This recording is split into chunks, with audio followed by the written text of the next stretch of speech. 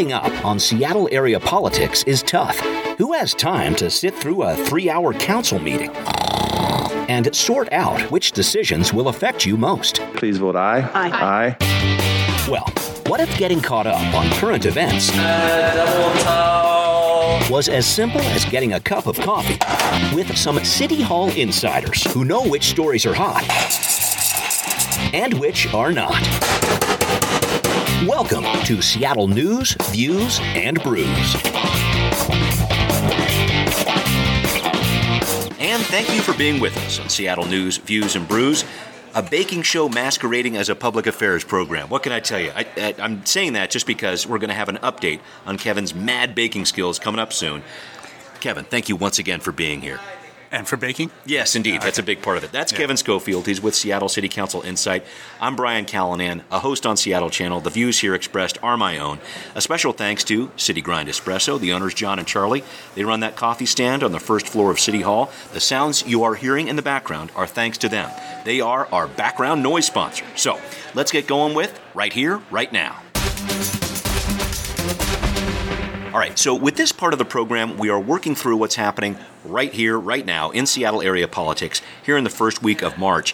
A really interesting situation playing out for the council right now when it comes to this winter evictions ban that the council just passed. A little bit of a battle between the mayor and the city council. So just to give you some background, the council approved this measure to ban people from being put out of their homes from December through February. The mayor did not veto it, but did not sign the legislation either, which allows it to become law. However, the mayor put a counter proposal in place. She's talking about putting more money into eviction prevention, about $200,000 or so. Kevin, what's happening here? Well, this is going to be, not an either-or thing. It's really going to be both at the end of the time. And there's a lot of support on the council for the mayor's sort of proposal that she did back. So she's said, she's done the math and said, first of all, the winter evictions ban, she doesn't think is going to be terribly effective. And she's pretty much right in that it actually requires tenants who are being evicted who want to assert this ban to actually show up in court and assert it as a defense. Yeah, and a study from the King County Bar has showed that doesn't happen. That really doesn't happen. Half of the evictions, they don't show up. But the mayor's done the math and said, it's probably going to be about 140 people in Seattle over those 3 months next winter who would potentially be evicted. So what would it cost to do rent assistance and legal assistance for those 140 people? Yeah. Let's come up with that much money and let's fund a local provider to do that. And so about $200,000 of city money is going to get matched by about $500,000 of private funding for this, and they think they can cover those 140 people. So that's your proposal back, and Councilmember Lewis is super excited about this, and he thinks he's going to, he said he's going to sponsor that through the City Council's legislative process. Right. And it's interesting to point out, and I think this is where I think a lot of people might misunderstand here, with this winter evictions ban, which might be a bit of a misleading phrase here.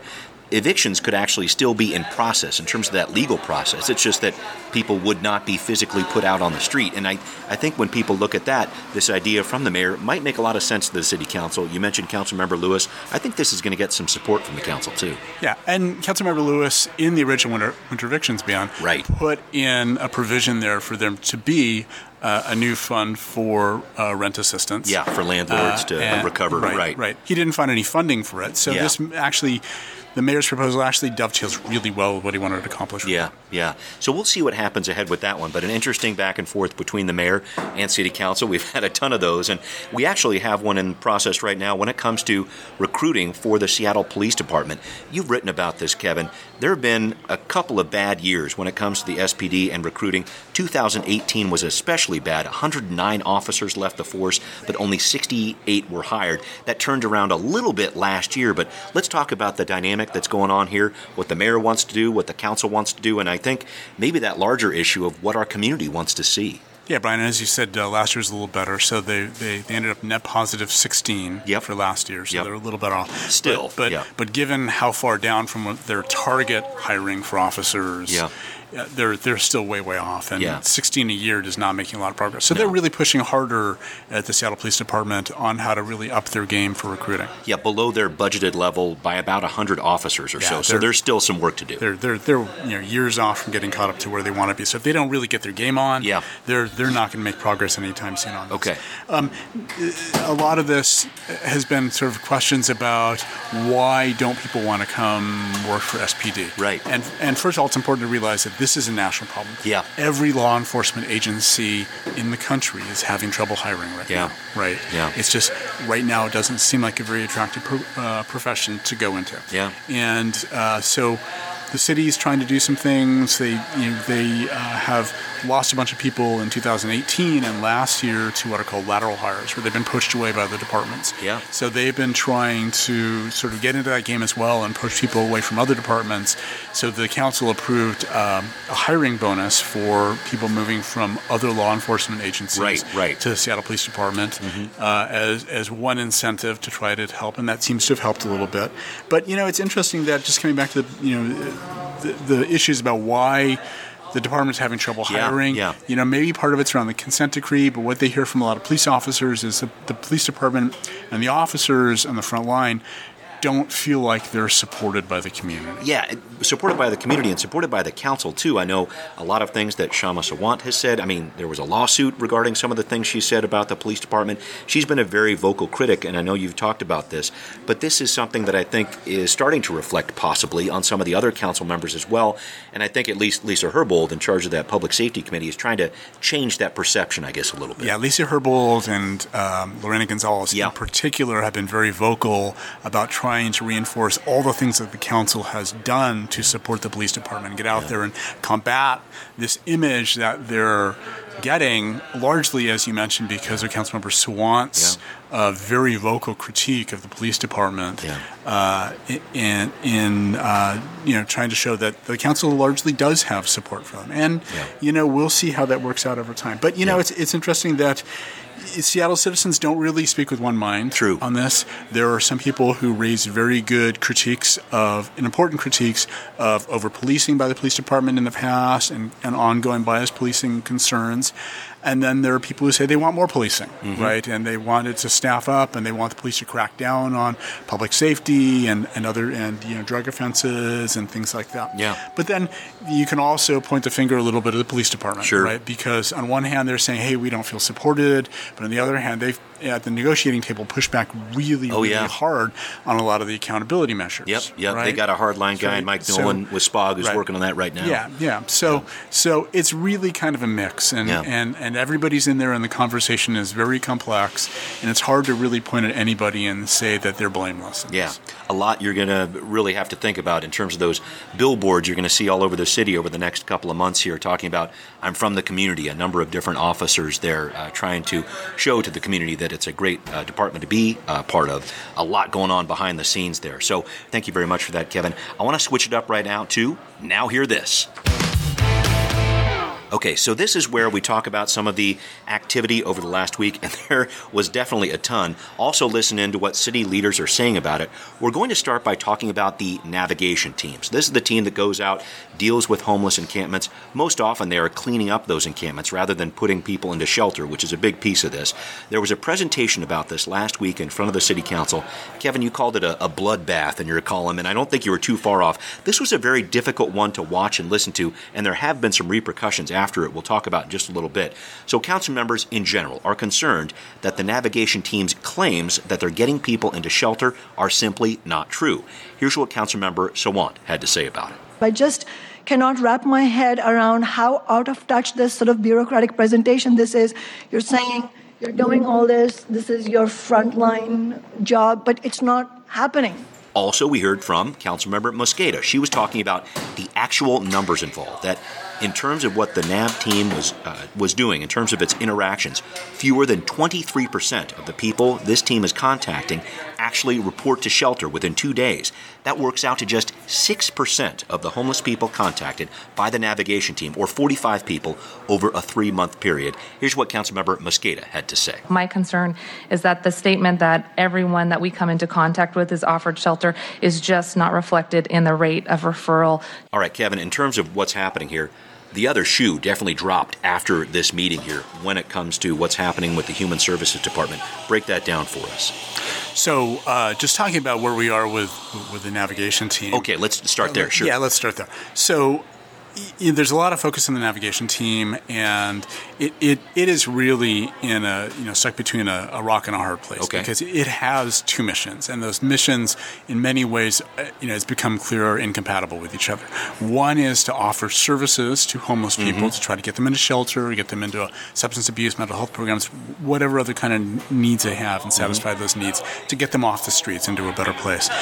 But their job is also to clean up homeless encampments in places where we just can't have them. Right? Yeah, right. And in some cases do that without, if it's blocking a sidewalk or if it's creating an imminent public health or public safety hazard, do that right away. Don't wait 72 hours as required in other circumstances to give advance notice and do outreach and all those other things. Yeah. And so these missions just go head to head sometimes with each other. They're fundamentally, they can be fundamentally in conflict. Yeah. And part of the feedback from the city council is, hey, we don't like the way you're managing the conflict between these two things. But a lot of that really comes back to the city council and to the mayor, and it's not the navigation team's fault. The navigation team really isn't the problem. The problem is we don't have enough shelter, and we don't have enough affordable housing, right? So what that means is our shelters fill up, people can't move out of them into affordable housing, and we don't have open spaces for the navigation team and other outreach workers that the city contracts with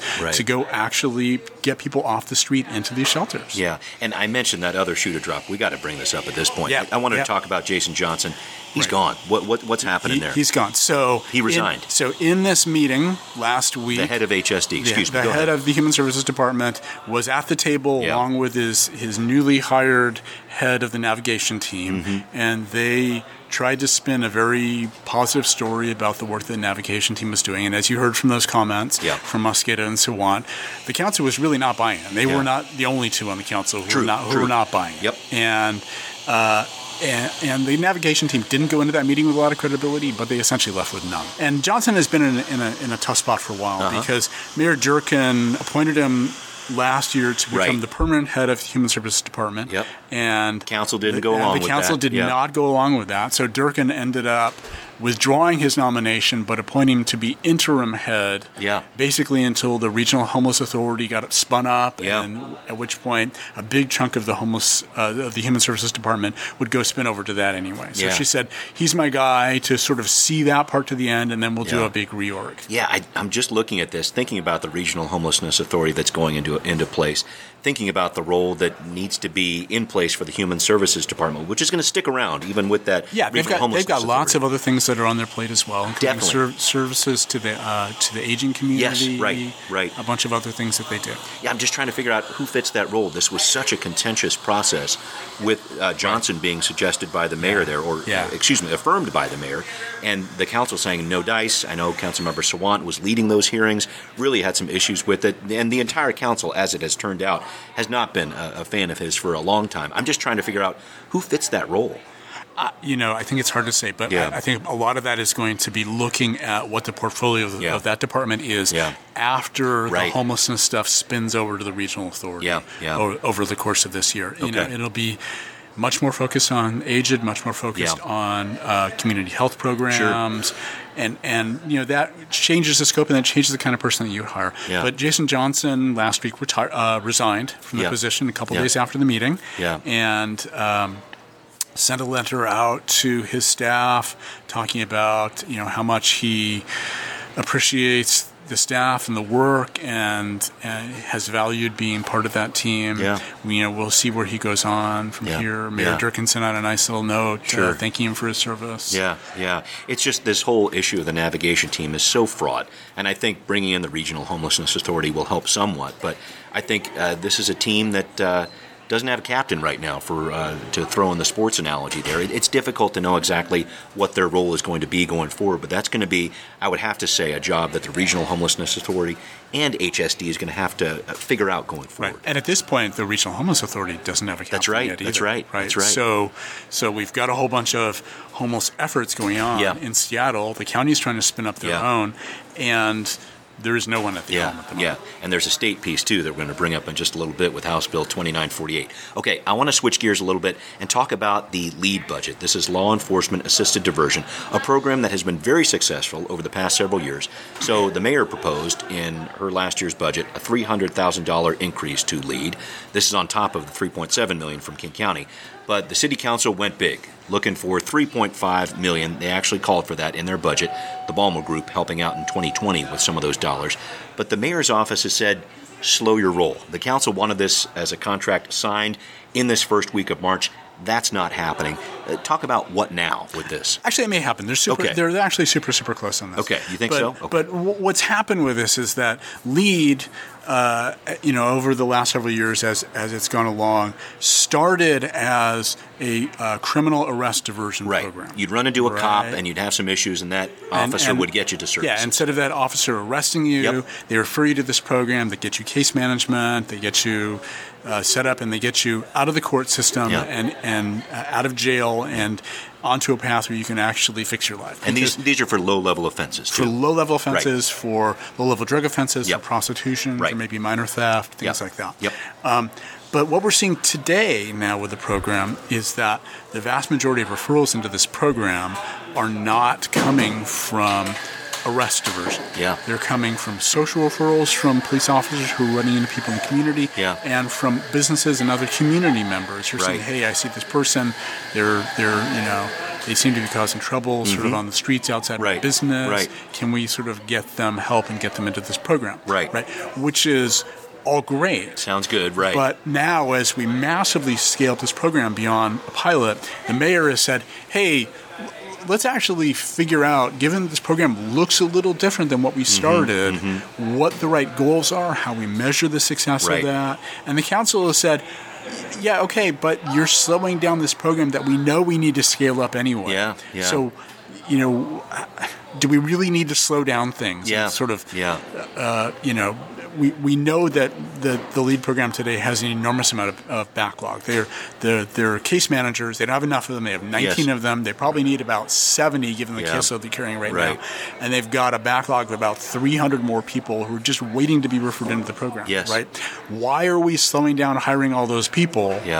To do this evaluation when we know at the end of the day we're going to have to hire those people anyway. Right, and there's a study going on by the city from Bennett Midland, and apparently that's going to be completed sometime in May to kind of allow the city to figure out how we're going to work with LEAD, how we're going to update the contract with it. I think the mayor was looking at this as sort of a tiered response. Okay, here's some money, and then some more money down the line when we get into phase 1 and phase 2, as she was calling it here. But I think the city, at least the city council, has been wanting to get this going a lot more quickly. And there's a lot of miscommunication between the Human Services Department, and this is one of those interesting programs which is part of the Human Services and partly sort of public safety, and it involves SPD, it involves the City Attorney's Office, it involves Human Services Department, it involves outside providers, and the Public Defenders Association. And so it's hard to figure out kind of where you would actually land oversight of this program just within the city. Is it Human Services? Is it SPD? Is it City Attorney's Office? Where does it land? And that's been one of the causes of miscommunications across this, right? Because whoever's owning it right now, it's Human Services. Needs to consult with everybody else on everything that's going on. So there's been miscommunication with the outside providers who are really running this program. There's been miscommunication with the council on this, and that's been cause of a lot of the friction over the last couple of months around this. It all seems like it might be getting sorted out now, and they hope they can get a contract in place in the next week or so. But, we'll see. Definitely. Lawyers. There's always lawyers. Always fun with that. All right. Let's head towards our final segment. What's next? Kevin, I wanted to talk about the Transportation Benefit District. Always a fun phrase to talk about. This is something that voters have approved in the city of Seattle. They did it last in 2014. 6 years of funding through an additional $60 vehicle license fee and that 0.1 sales tax fee. This expires at the end of 2020. So these are some dollars that have been used to pay for additional Metro bus service in and around Seattle. The last time we were talking about this, the county had a measure in August of that year. It failed. The city scrambled a little bit, said, hey, we got to get get something on the ballot in November. They did. It passed. Seattle got some extra services. Now it looks like we're talking about this all over again in the year 2020. King County is saying, hey, we got this new transportation district funding we're working on, but the city says, wait a minute, this isn't going to work out too well possibly on the ballot.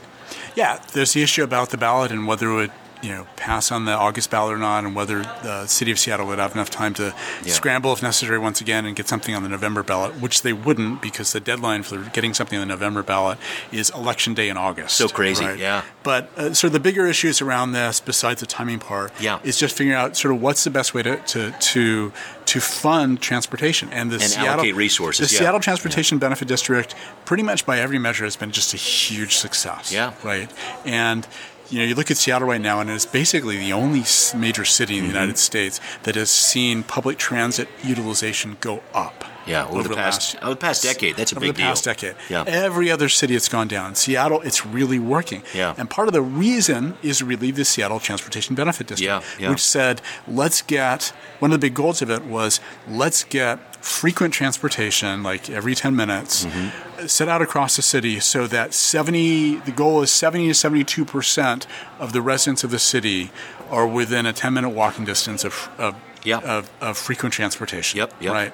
And that's really worked. Yeah. It's made it convenient for a lot of people. The other big goal of the Transportation Benefit District has been increasing access, like for low-income communities. Yep. So there's a great program now called VIA, which has little shuttle buses that will pick people up basically at their home in low-income neighborhoods like Columbia and Near Valley and places like that, and bring them to the light rail station or to the major transit hubs so they can catch transit from there. And that's been a big success too. Yeah. So the dark shadow over all this is Initiative 976. Right. Which, because right now the Transportation Benefit District for Seattle is being funded by car taps. Yeah. Which, assuming that 976 is affirmed, they can't do anymore. So they have to rely on sales taxes, property taxes. Yeah. They got one or two other sources they can use, but it would be a much tougher road for them to go. Yeah. So the county right now is looking at a 0.2% sales tax to do this. Right. And the mayor sent a letter to the county last week saying, hey, make sure we get the same stuff we had before. Yeah, saying, we're okay with that, but our priority is still the same. And it's this frequent transit service to 72% of our residents, and it's access to low-income communities. Yeah. Right. So, and I really think that's going to be the battle heading forward. We'll see what the county and city figure out there, but it's just how those resources are allocated. I know this whole concept of Seattle don't go it alone. You hear a lot about that, but in this case, it's something that's really worked out for the city. So we'll see how the city and county hash that one out. I wanted to touch on, for our last topic here, what's happening with the state business tax plan, this House Bill 2948, a hearing in Olympia late last week about this. We heard from these mayors who were saying, hey, it's not just Seattle here. This whole idea of preempting cities from passing their own sorts of business taxes, don't do that. We need to have that ability to do these different things. There was also some concern over the inequity of the taxes. There was an interesting point brought up by the mayor of Auburn, Nancy Backus, who was saying, okay, it's not necessarily all about the dollars and where they're put around the county, but allocating the actual affordable units all around the county, because it costs different things in different cities to build these things. So that was a big piece too. I also heard some pushback from businesses, a number of different businesses talking about this with regard to preemption. But they also are looking at, hey, it's such a interesting arbitrary line here. You're saying if you have 50 employees and your gross receipts are $3 million or more, then you're in, but then you're out if you're. So you could actually figure out a deal where you could cut employees and get under this level, and people could actually skate right through it. So there's so many different pieces at work here, Kevin. I wanted to talk about what struck you in that hearing and where you think this bill might go. Yeah, I listened to it too. I thought the business complaining about sort of the complexity of the bill and people gaming it, was overstated. I see. Okay. Businesses and individuals always game taxes. Yeah, they will. You're right. Do. And it's not really. This one is just not really that complex. There are complex taxes out there. Okay. This isn't one of them. I thought kind of a more salient point was an interesting point was there were a number of people representing various kinds of healthcare professionals, including an alliance of doctors. Yeah, Proliance was there. Right. Yeah, and one of the issues they brought up is that there are a lot of specific taxes around those kinds of businesses, right? So their issue was, okay, are you sure you're looking at kind of how many taxes you're layering on top of each other for specific groups like this. Yeah. And so, that's going to be a thing that the legislature is going to have to look at. Yeah, right. Who gets exempted here? Because I know cancer care centers are exempted, and there's a bunch of different carve-outs here that are really, really interesting. Yeah. I also heard it, too, from the Association of General Contractors. They were pushing back against this because they were saying, almost like Seattle versus the other cities around the county, they were saying this puts King County in a bad position when it talks about the other counties that are involved, Pierce or whatever else, or Thurston, whatever. They're saying that this puts King County in a bad situation, which I know they're trying to game the system too here, but it's a competitive issue, they would argue. There's going to be some tough decisions for the legislature. This is how the political process works. Right. People get taxed, and the people who are going to get taxed push back on it. We see that locally here in Seattle. Very clearly. We see that in the county. We see that at the state and federal level as well. Yeah, all part of this effort to really try to cut off at the pass what's happening with Kshama Sawant, and the tax Amazon measure that she's talking about could turn into a citizen measure, so we're going to have to see what happens there. All right. Once again, need to get to the most important part of the show. Kevin has brought some more baked goods, hasn't told me what they are. I think I can see them. What they are. You can see them. Let's break this down. What do we got? What do they look like here? They look like chocolate chip cookies. Like there's big globs of chocolate chip-like looking things. I'm opening up the bag here. They are chocolate chip cookies. Okay, I'll take one. Thank you. Okay. All right. These are, smell them. Smell them. Okay, smells like a chocolate chip cookie. Should I bite into it and then you tell me? What do we do? I'll tell you right now. These are sourdough chocolate chip cookies. Get out of here. Okay, I'm gonna take my first bite. Here we go. What just happened there? Isn't that crazy good? That's awesome. Imagine, if you will, if you're listening at home, as I chew and talk at the same time, that you had yourself a sourdough roll, a thicker baguette, if you will, but then you put in the chocolate chips and you densify it into cookie form. This is kind of where I'm thinking about it. Yeah, it's a little sweeter, but it's awesome. It's got this really great balance, right? Because chocolate chip cookies, in my mind, they got to be sweet, but if that cookie part of it doesn't have the right saltiness to it, then you miss out. The savory and the sweet. Yeah, and the chocolate cookies can be like overly sweet. They can be. And this is definitely not overly sweet. You can say it's sweetness, but you get the tanginess out of it. Yeah. It works super well with the chocolate. Yeah. Finishes like a champ. This is, all right, just so you know at home, when you see SCC Insight, we're not talking about Seattle City Council. We're talking about Seattle Chef Cuisinier en Français, expert chef. That's what we're talking about here. I can say we are definitely not talking about that. Definitely not talking This is really good stuff, Kevin, and I almost feel like the gauntlet has been laid. May I bring some baked goods next week? Absolutely. So we got to compare and contrast next because I really don't know what I'm doing. Next week, it's your turn. All right, it's on. Thank you very much once again, Kevin, for joining me. Thank you. All right, so the next time you want to know what's going on with local politics, give us a listen here at Seattle News, Views, and Brews and find out what's brewing. You can reach us via email at seattlenewsviewsandbrews@gmail.com. Subscribe on iTunes, Spotify, iHeartRadio, and thank you so much for listening. Seattle News, Views, and Brews is an independent production of Callanan Media Services. Copyright 2020.